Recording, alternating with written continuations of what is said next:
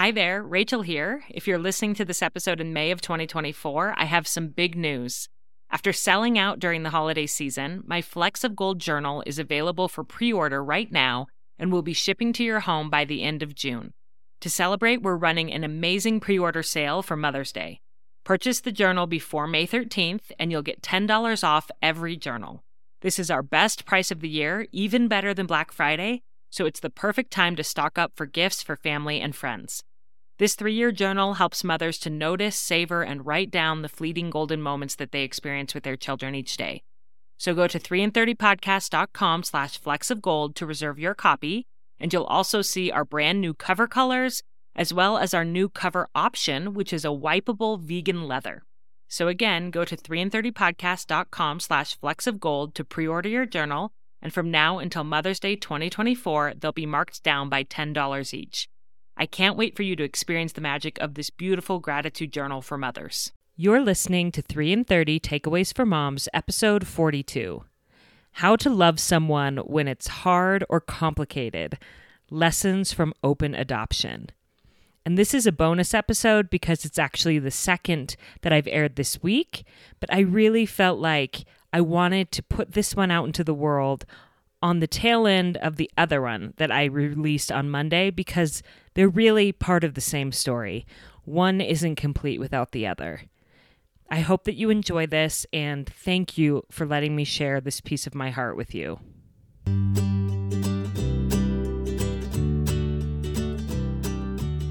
Welcome to 3 in 30, a podcast for moms who want to create more meaning in motherhood. Each 30-minute episode will feature 3 doable takeaways for you to try at home with your family this week. I'm your host, Rachel Nielsen.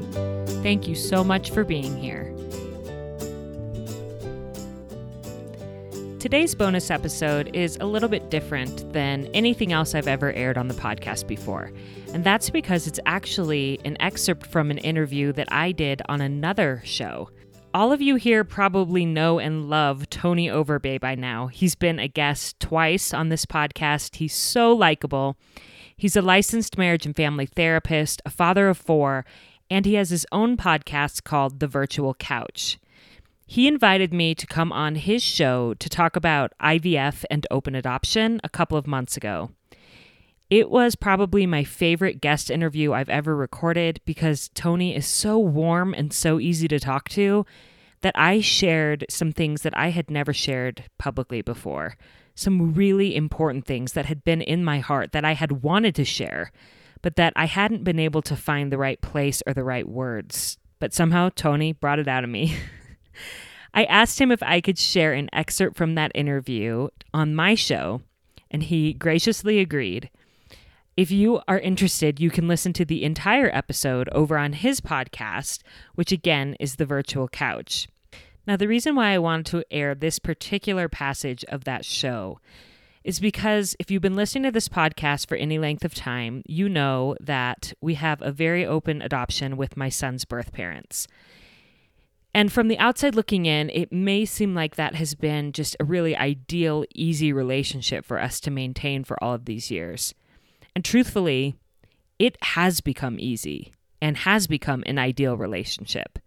But it wasn't always that way.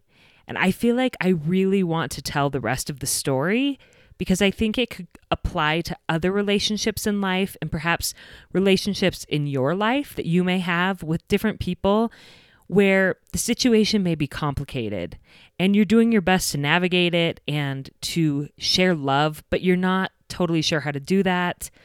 I feel like some of these lessons from open adoption may apply.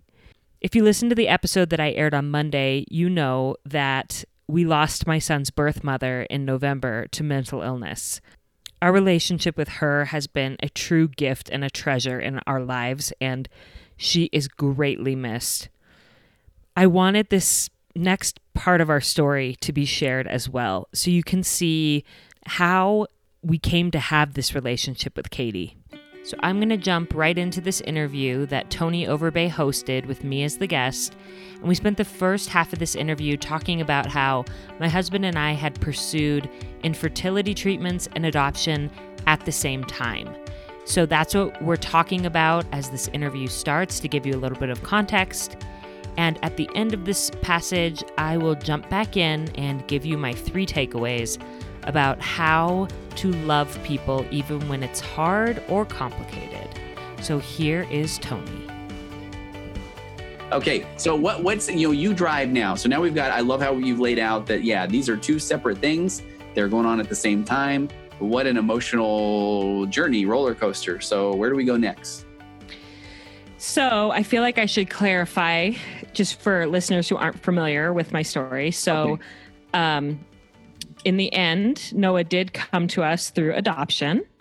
And then after Noah was born, we did in vitro for our second baby. So we've done both, and it's been just like a great experience, and hard, but lessons that I would not change and I would not trade. And one of the most meaningful things for me has been the open adoption that we have with my son's birth parents. Okay, talk about that. And that's one of those where I don't 100% know the terminology. So I could pretend I do, but I want you drive. Okay. So, adoptions have varying levels. I mean, sometimes they're completely closed, where there's no contact or very limited contact with the birth mom. You may know her first name or something like that, but nothing more, or not. You may not even know that. But I feel like that's becoming less and less common. In recent years, it's more common to have open or at least semi-open to some level of adoption. We both knew going into it, all of us knew that we wanted an open adoption. Okay. That I really felt like it would be the best thing for Noah if he knew his birth parents, and if he knew why they chose adoption for him, all of those things. I also felt like it would be the best thing for Katie, his birth mom, if she continued to know that he was loved and cared for and protected. Yeah. What I don't think I realized at the time was how much it would bless me and me personally, the relationships that I've developed with them and the ways that I've learned about love and the ways that I've grown. I would never, if I had a choice, I would never do it differently. Okay. But all that to say that it has been one of the hardest experiences of my life too, figuring out how to navigate and how we were going to do this open adoption, because it wasn't all laid out beforehand. It couldn't be, because we didn't know exactly how it would feel. Yeah. And how much contact would be too much. And if it would make her sad to see him or sad to see pictures, or if it would be comforting to her. We didn't know any of that. So we knew we wanted contact and openness, but I don't think we knew quite how much. And that that evolved over time. I feel like there was give and take as we learned more about each other and as we grew to trust each other over the years. So Katie was 16 when she had him. Actually, I think she had just turned 17 when she had him. And his birth dad was 18, and Drew. And we knew we wanted to stay in touch with both of them. And then over that first 2 years, I would say it was really hard to figure out what that would look like, but we just stuck it out. And we all just really tried to let love for Noah be in the driver's seat. Yeah. And, so the hard things were things like this. She was a teenager, so she wanted to post to social media. So there would be things like, pictures of Noah, and then I miss my baby so much, stuff like that. And so then I'm like, okay, how do I feel about this? And I would have to work through my own emotions of feeling a little bit maybe possessive, or I'm not exactly sure what, but that feeling of like, is this good for my baby to be online? Is it okay that she calls him her baby? How do I love her well, but also have these boundaries? But I also just recognized that she was a teenager and that everything that she was doing was developmentally appropriate, and that at her core, she just loved Noah. Like that was just the bottom line. And she is so smart and so fun and loving and kind. And she actually came to visit. We had visits, and I never worried that like anything was inappropriate or that she was trying to confuse him in any way about who his mom was. So the more that I grew to trust them with those visits, and Drew would come too. Yeah. Like I could see that they were respectful of us as Noah's parents, that they loved him so much, that they were growing up and maturing.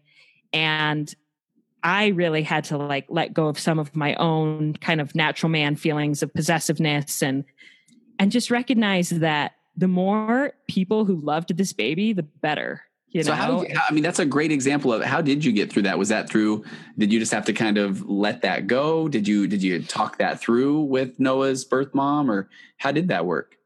Like that with social media, that's a great example. Yeah. I never directly talked through it with her because I was very sensitive of where she was at and that she was grieving, and she grieved hard. Like, I feel like she kind of went through a honeymoon period for the first 9 months of Noah's life where she was like smitten with the adoption. And then like 9 months to like 18 months, I think she felt some regret. I think some of her other friends had babies and decided to parent. Wow. And so she saw their pictures on social media that were, of course, the highlight reel of their cute babies. And then she's like, well, maybe I should have done that.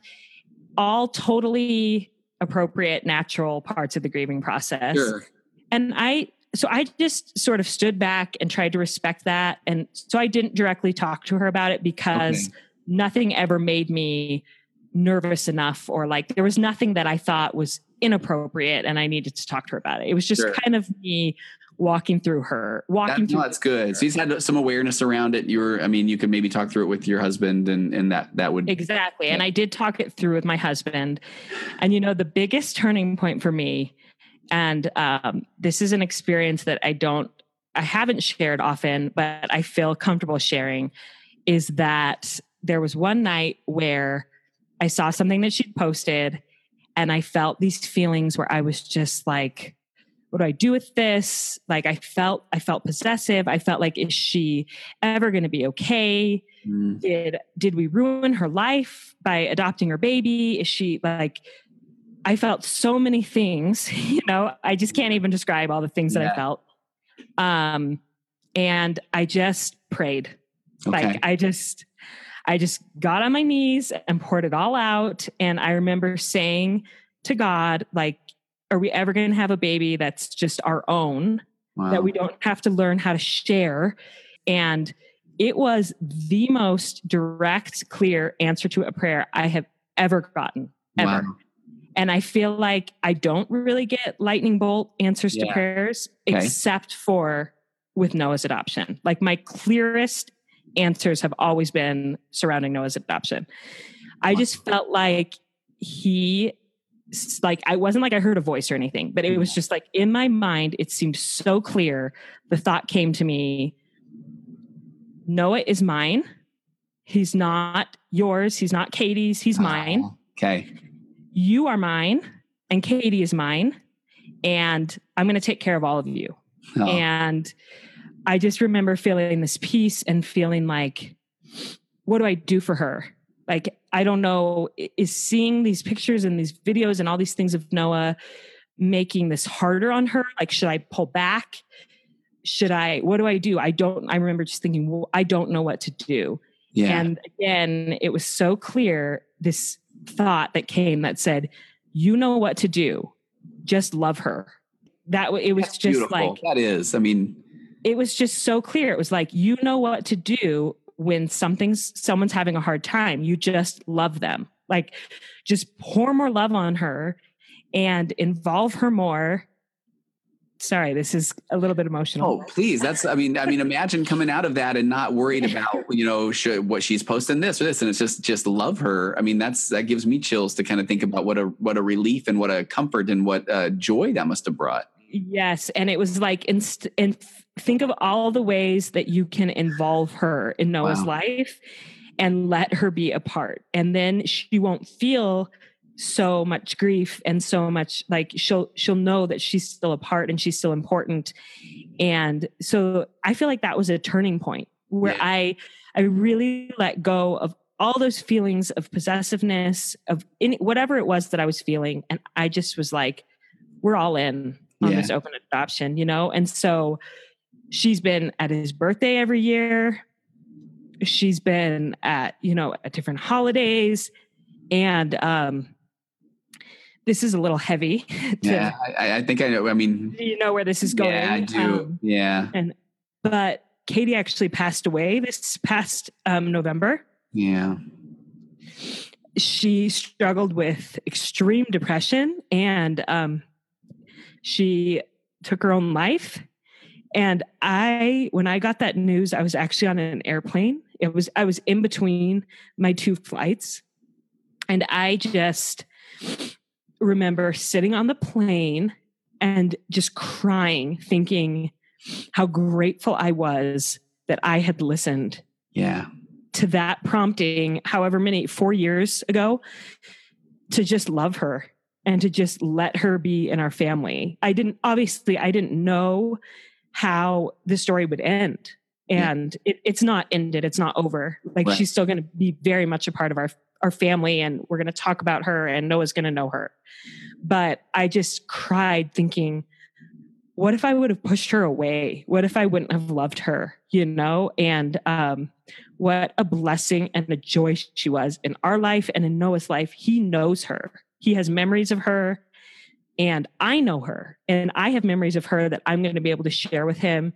And the biggest blessing is that his birth dad is still really involved in his life, which is really unusual. Most of the time, birth dads are out of the picture even before the baby's born, a lot of the times.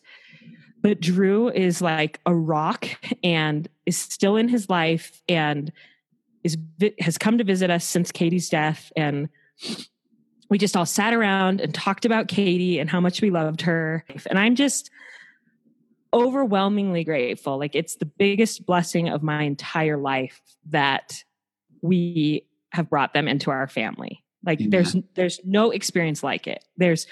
I recently told someone, I think that being at Noah's birth, because I was there in the room, I think that was one of the most amazing experiences in my life, is what I said. And then I thought, and I said, no, it was the most amazing experience of my life, for sure. Becoming a mother. Yeah. And also watching Katie give birth and go through that. And she insisted that I be the first one to hold him. Wow. And so holding Noah for the first time, showing him to Katie, sharing that joy with her. And Ryan came right in. He wasn't actually in the room when she gave birth, but immediately, as soon as Noah came, he was in there hugging me. We were all there. It was a little piece of heaven on earth. That kind of love, that kind of unselfish love. Best moment of my life. Taught me more about love than any other experience I've ever had. I love it. I do, you know, you have a podcast episode where you talk about that experience with Katie's passing. And that's a powerful episode because you do talk about how you can grow from these really difficult experiences. And so I hope that people will go listen to that episode, because that one resonated with me. But I had no idea of that story about the prayer leading. Yeah. I've wanted to share it on my podcast, and I will eventually, but I haven't quite found. I actually tried to record it shortly after she passed away, and I couldn't. Okay. It's still so fresh for me. I mean, she only died in November. What is that? 6 months ago? 6 months. Yeah. 5-6 months. I mean, every day I think about her every day. Like she's on my mind. She's in my heart. And it's really, really fresh for me still. But I also want to share this message of just loving people. And open adoption can't be this way for everyone. If she had drug addictions or different things where I felt like it was risky to have Noah with her or anything, obviously as a parent, you have to think through it and think what is safe for the child, what is best for the child. Yeah. In this case, though, I just felt so compelled to allow them to be part of Noah's life. And little did I know what a blessing it would be in my life and in our whole family's lives. And we're going to be connected to her family and Drew's family forever. They're our family now.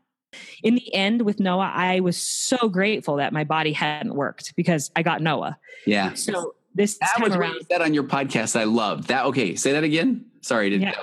I tell him that, so he knows the story of his birth. He knows his birth parents. He knows what adoption is. We've explained all that to him. And I just always say to him, I am so grateful that my body didn't work because that's how we got you. I love that. And he actually, when he was about 3 years old, someone was surprised to hear me say birth parents in front of him. And they were like, does he know like this? And I said, yeah, he knows. And he said, does he know what that means? And I said, well, I've told him, but let's see what he says. And then I said, Noah, what does it mean that you're adopted? And he said, he thought about it for a second. And then he said, a long time ago, 3 years ago, but a long time ago, a long time ago, my mom's body was sick. And so Heavenly Father sent us Katie so that I could get to my family. And that's called adoption. Wow. And I was like, wow, he put it so much better than I had ever, worded it.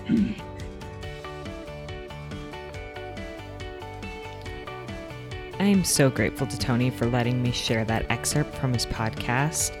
And to listen to the entire interview, it's number 54 on Tony's great podcast, The Virtual Couch, which he covers important topics affecting families that he often gets asked about during his therapy sessions in his role as a counselor.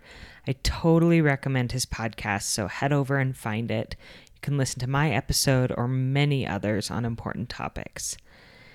Okay, so let's talk open adoption and my takeaways for this episode. I need you to know up front that if I sound echoey or if I sound like I'm whispering, it's because I am whispering and I am in an echoey bathroom.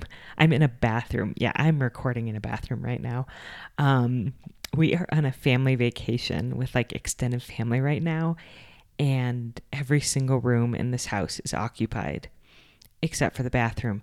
So that is where I am, and I hope that you will forgive me. I didn't think I was going to air this bonus episode this week because I didn't get it edited before my trip. But I just really felt like I should. And so here I am in the bathroom. But I want to talk to you more about open adoption and what I've learned. So some of what I just admitted in that episode, I am not proud of. Like the feelings of possessiveness that I had when Noah was a baby. I would rather pretend that I was just perfectly selfless and loving from the very beginning. I feel like sometimes admitting these feelings that I had is kind of unflattering. But as is true with pretty much everything in life, I had to work at it and get better at it. And as you've heard, I needed support from family and from God throughout the journey. So the only point in my sharing weaknesses and what I've learned from them on this podcast is to hopefully help you in different situations that come up in your life. And that's why I'm willing to be honest and to go there. Your life situations will be different from mine, but I think that some may still have relevance. Do you have a relationship in your life that's complicated? Maybe with someone at work or in your extended family or in your circle of friends. I really only have one takeaway for you, and that is that clear answer to prayer that I got that night on my knees when I was feeling so conflicted about everything going on with Katie. The takeaway is this: just love that person. Giving them more love, not less, is always going to be the answer. But I do understand that love is nuanced and life is complicated, and it's not always as straightforward as just inviting someone into your life or into your arms for a big hug, especially if there's some really complicated situations going on. So here are the 3 different applications of my overall takeaway. 3 different scenarios of how you can love someone even when it's complicated or hard. The first one is to pull them in closer when your instinct may be to push them away. As a little bit of background, when Noah was a baby and Katie was struggling so much, I alluded to this a little bit on the podcast, but I didn't go into it too much.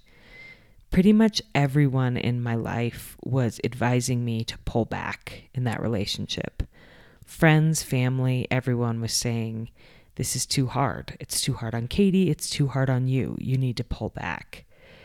And yet, I never felt good about that. And when I prayed about it, I got the exact opposite answer. Instead of pulling back, lean in, pull her closer.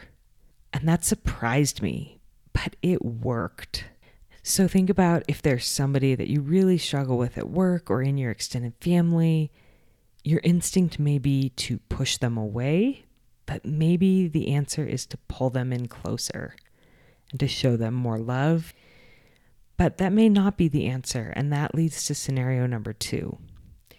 There may be some relationships where you realize that you need to keep your distance somewhat for whatever reason. But I would add to that, keep your distance, but love them from where you are. There may be situations where it wouldn't be safe emotionally or otherwise to be really close to someone. And as I mentioned in that interview with Tony, that may be the case in some adoptions. And absolutely no judgment on that. But you can still love and respect someone and have some distance from them. One of my favorite mothers to follow on Instagram is Kelly E. Jensen. And she told the most touching story about her 2 sons, and I've always remembered it. She said that her son, who's about 12, was trying to hug his brother, and his little brother was cranky and didn't want to be hugged or tickled or teased, and was, really putting off his brother, his older brother, and saying, no, get away from me type of thing. And the older boy said to him, that's okay, Sam. I can love you from here. And Kelly went on to say that she's thought about that line ever since. I can love you from here. And I think that is so applicable to people in our lives that maybe we can't pull in and pull closer for whatever reason, to just think, I can love you from here. So maybe that just means sending positive thoughts, saying prayers for them, sending them letters, just cultivating love and respect in your home for that person, even if you can't have them in your daily life for whatever reason. And then the third scenario is perhaps with someone who has hurt you so badly that you really can't pull them closer and you can't even love them from where you are. Like you're a step beyond that. And that's okay too. In the case of adoption, maybe your children were actually abused or neglected by their biological parents. And so the idea of loving and respecting them is just unimaginable to you at this moment. In this scenario, I would say that the best way to start loving that person or to start applying this takeaway would be to just open your heart to the idea of forgiveness. I'm not even saying to open your heart to forgiveness quite yet, but to just open it to the idea that maybe at some point it might be possible to forgive this person who dramatically hurt you or dramatically hurt someone that you love. And that may start with simply thinking about the situation that they themselves must have been in order to hurt you or the people you love. That maybe how they were raised or how they were loved or not loved led them to then inflict pain on others. It doesn't justify it, but it may open your heart somewhat to the idea of forgiveness. And then over time, if you keep that door open, I really think a forgiveness or at least a toleration or acceptance can come where a seed of love is more likely to be planted. I don't claim that I can even begin to understand some of the pain that people in this world go through, and that some of you out there listening, I know some of you out there listening have gone through. And I would never want to pretend that love or forgiveness is easy in every situation. But it is my sincere hope that it's possible, because in the end, love and forgiveness set us free, even if they don't really affect the other person. They really free us, and that's why I feel like it's worth trying and it's worth doing. So those are my 3 takeaways for how to just love someone even when it's hard or complicated. That you can pull them in closer even when your instinct may be to push them away. That you can keep your distance but love them from where you are. Or that you can simply open your heart to the idea of forgiveness and let that work in you and see what happens. I know I've said it many times and I'll say it again. Thank you for caring enough to listen to these really personal solo episodes that I've been putting out, even in an echoey bathroom while on vacation. I wouldn't feel so compelled and excited to keep doing it if I didn't feel like it was such a blessing in my life. So thank you for being here. I hope that this is helpful. I hope that you can sense through this episode how much I love Katie and how our relationship wasn't always easy and smooth, but it was worth it. It was so worth it to work through the bumps and to get to such a comfortable place. And I am so grateful for the great privilege that I had to love her fully in those last few years of her life. Thank you for being here. Thank you for loving your family so well. And we'll see you on Monday for our regularly scheduled weekly episode of 3 in 30.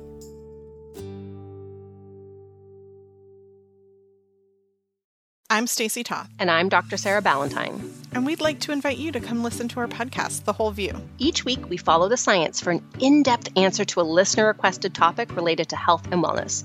But we're not your typical health show. We're talking emotional and physical, looking at dozens of scientific studies to support our answers. You might be surprised what the science can tell us.